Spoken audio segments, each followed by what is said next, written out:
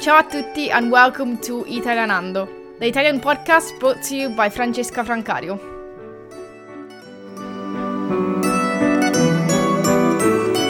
Ciao a tutti e benvenuti con un nuovo episodio del podcast di Italianando. Come state oggi? Questa settimana abbiamo festeggiato la festa della donna, l'8 marzo, e per concludere questa settimana voglio parlarvi di 7 grandi donne italiane che hanno fatto la storia d'Italia. E quindi in onore della festa della donna dell'8 marzo, appunto, ho pensato che sarebbe stato interessante condividere i nomi di alcune donne che sono state importantissime per la nostra società. Alcune forse già le conoscerete, altre chissà, forse sì, forse no, e lo vedremo insieme. Rita Levi Montalcini, nata nel 1909 a Torino e morta a Roma nel 2012. È stata neurologa e senatrice a vita italiana, ma soprattutto ha vinto il premio Nobel per la medicina nel 1986 grazie alle sue scoperte sul sistema nervoso. Grandissima donna comunque. Poi abbiamo Maria Montessori. Magari questo cognome vi suona un po' familiare, ora vediamo perché. Lei è nata a Chiaravalle nel 1870 ed è morta in Olanda nel 1952. Maria Montessori è stata un'educatrice, pedagogista, filosofa, medico, neuropsichiatra infantile e scienziata italiana, insomma, tantissime cose. Ed è nota per il metodo educativo che prende per l'appunto il suo nome, il metodo Montessori. Tina Anselmi, nata a Castelfranco Veneto nel 1927 e morta nel 2016, è stata un'importante politica e partigiana italiana ed è stata la prima donna ad aver ricoperto la carica di ministro della Repubblica Italiana. E anche questo è stato un passo molto molto importante per le donne italiane e per la società in Italia generalmente. Poi abbiamo Margherita Hack, nata a Firenze nel 1922 e morta a Trieste nel 2013. È stata un'astrofisica e divulgatrice scientifica italiana ed è stata la prima donna italiana a dirigere l'osservatorio astronomico di Trieste dal 1964 al 1987. Margherita Hack è stata una grandissima donna perché insomma ha scoperto un sacco di cose relative alla scienza, all'astronomia, che senza di lei non sarebbero mai state scoperte. E infatti quando è morta è stata davvero una grande perdita secondo me e lei è una delle mie donne preferite, lo ammetto. Ho visto un sacco di interviste, sembra una donna molto molto dolce e sì, mi è dispiaciuto quando è morta. Anna Magnani, nata a Roma nel 1908 e morta sempre a Roma nel 1973.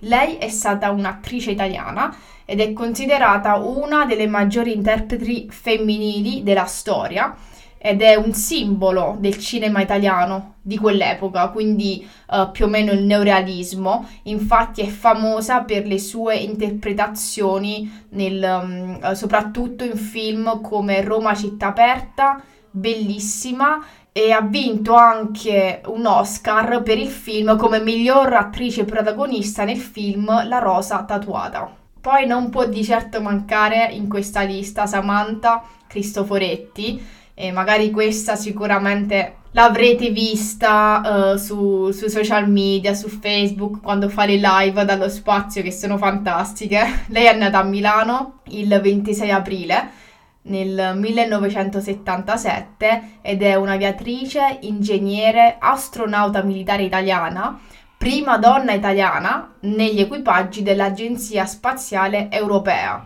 e ha anche conseguito il record europeo e il record femminile di permanenza nello spazio in un singolo volo, 199 giorni. Non so voi, ma a me capita spesso di vedere alcune sue live mentre sta nello spazio, quindi senza senza gravità, che vola tra virgolette, che fluttua nell'aria mentre fa le live su Facebook, su Instagram, che secondo me sono fantastiche, ma lei comunque è fantastica. E per concludere abbiamo una delle mie preferite in assoluto, che è Oriana Fallaci, nata a Firenze nel 1922 e morta nella stessa città nel 2006. Lei è stata una giornalista, scrittrice, attivista italiana ed è considerata forse una delle giornaliste più influenti e controverse del XX secolo. Ha documentato il mondo sempre cercando la verità in tutto quello che faceva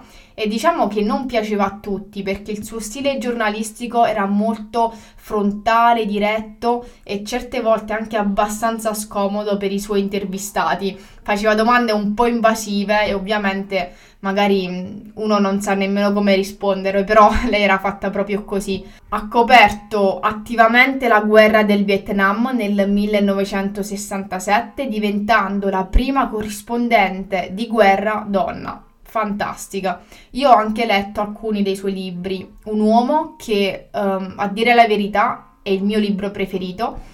L'ho divorato in pochissimo tempo e non riuscivo a metterlo giù. Lo dovevo leggere a tutte le ore del giorno. Appena avevo un momento libero, dovevo leggere quel libro. Non so, uscivo, il libro era sempre nello zaino. È un libro abbastanza, mi pare abbia 700 pagine, no, forse di meno, però è abbastanza cicciottino, ecco. È abbastanza spesso. E se vi capita, leggetelo perché è davvero, davvero, davvero bello. Io me ne sono innamorata. Ho anche letto Lettere a un bambino mai nato, che anche è piccolissimo, è un libricino che lo finite in una giornata, però è scritto veramente bene e fa riflettere su tantissime cose. Ovviamente ha scritto tantissimi altri libri che vorrei anche leggere. Ci sta Intervista con la storia, mi pare, non mi ricordo bene, dove intervista i leader di diversi paesi, quindi credo che sia abbastanza interessante, cioè molto interessante sentire cosa hanno da dire. E poi ne ha scritti comunque tantissimi. Il sesso inutile, dove parla di donne, quindi sì, un sacco di cose. Se vi capita di prendere un libro di Oriana Fallaci, io vi consiglio Un uomo, perché quello è stato il mio preferito. E allora eccoci qui, queste sono le 7 donne che volevo condividere con voi oggi in onore della festa della donna. Come ogni anno c'è ancora tanto da fare e tanto da lottare, però si va avanti. Spero che l'episodio vi sia piaciuto e come sempre, se volete e non siete già iscritti, iscrivetevi alla newsletter perché ogni settimana invio una email con 5 cose da sapere sull'Italia o sull'italiano. Quindi possono essere parole, espressioni, modi di dire, proverbi, notizie interessanti, notizie divertenti, notizie strane, quindi tutto e di più. Potete iscrivervi sul mio sito italianando.com e ci vediamo presto. Grazie e ciao!